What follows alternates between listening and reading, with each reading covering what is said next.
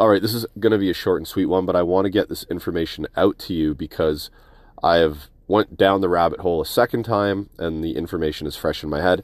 And I want to talk about this real quick because I think it might be important for anybody that's installing appliances that are natural gas fed from an existing pipe system that's already in a home or a building. So this whole thing started a few years back.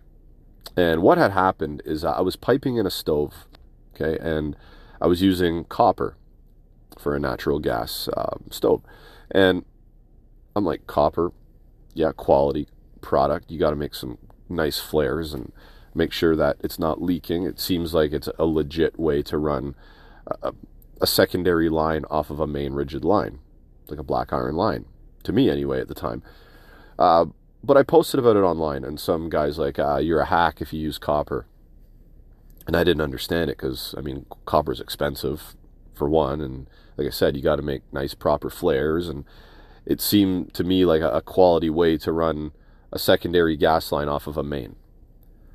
Well, apparently, as he explained in a, I don't remember if he explained it in a professional type way. A lot of these people jump online. You see the comments.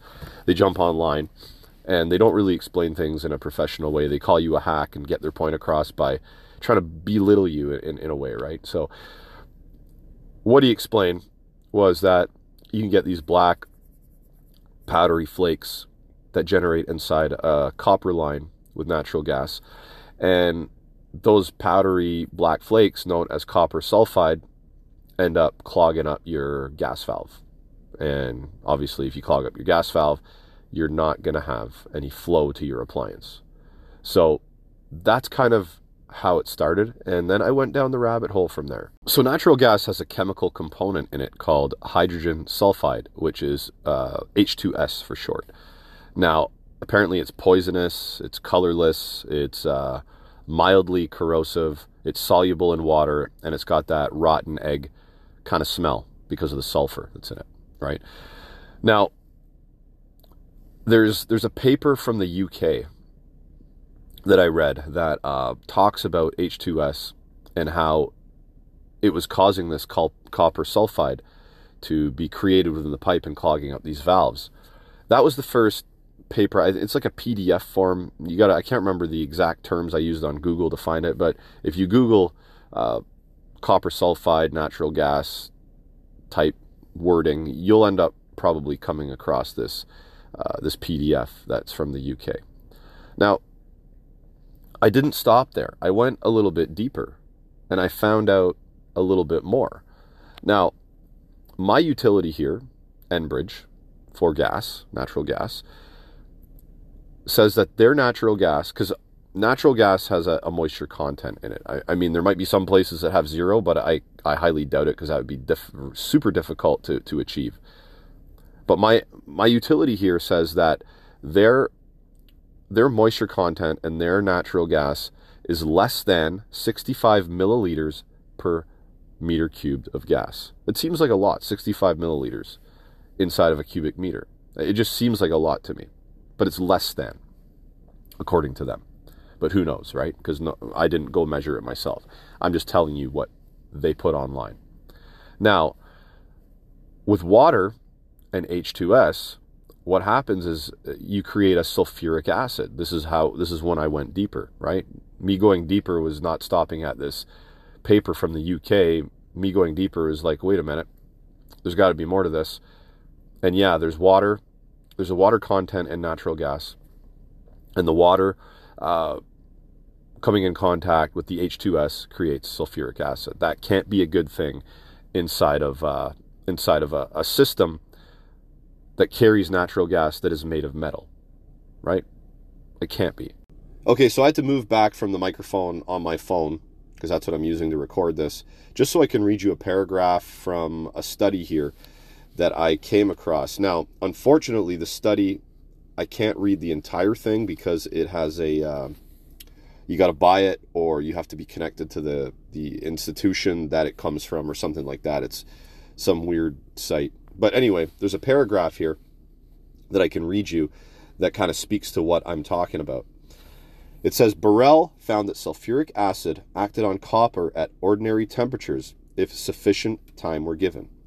He claimed that sulfur dioxide produced was dissolved in the acid and attacked copper, forming copper sulfide and oxide, the latter being dissolved in the acid. So in a nutshell, what he's claiming is that the sulfuric acid and copper created a sulfur dioxide.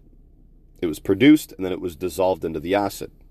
And then it attacked the copper, forming copper sulfide and copper oxide, the latter being dissolved in the acid. So the oxide was dissolved in the acid from the claim, but the sulfide was not.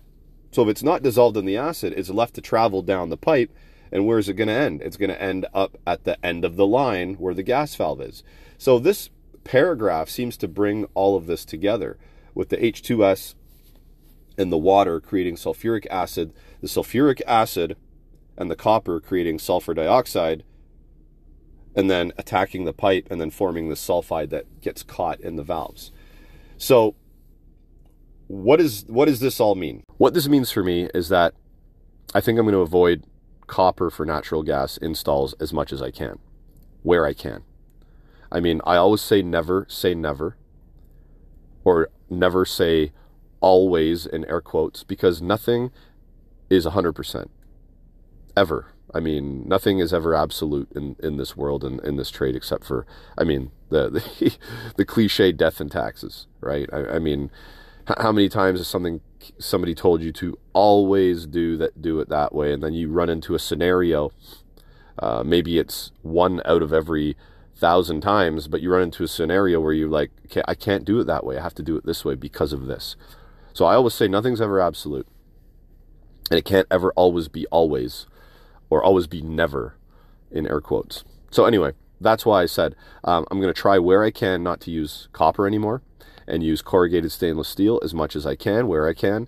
And I actually want to get GasTight onto the podcast to speak about proper installations, best practices, and also bonding, because bonding's a big topic when it comes to using a corrugated stainless steel pipe. And they also have a product where it actually, you don't have to bond the nut, because it makes a solid connection between the stainless steel pipe and the appliance you're connecting it to. As long as something in that system is already bonded, you don't have to bond the nut, where some manufacturers want you to do it. Anyway, it's a whole big shit show. It's a whole big scenario where we got to get some real professionals that know this stuff from the manufacturer on here to talk about it. And look for that. I just got a couple of people, couple of names where I can contact and try to get this on the move. So look for a GasTight conversation, hopefully, right, in the near future. Anyway, guys, that's it. I wanted to bring this to your attention. Just, you can go down the rabbit hole yourself, and if you find anything else that piques your interest, or anything I didn't mention, or something that I may have screwed up during this conversation, reach out to me and we can have this discussion, as long as it's a professional debate.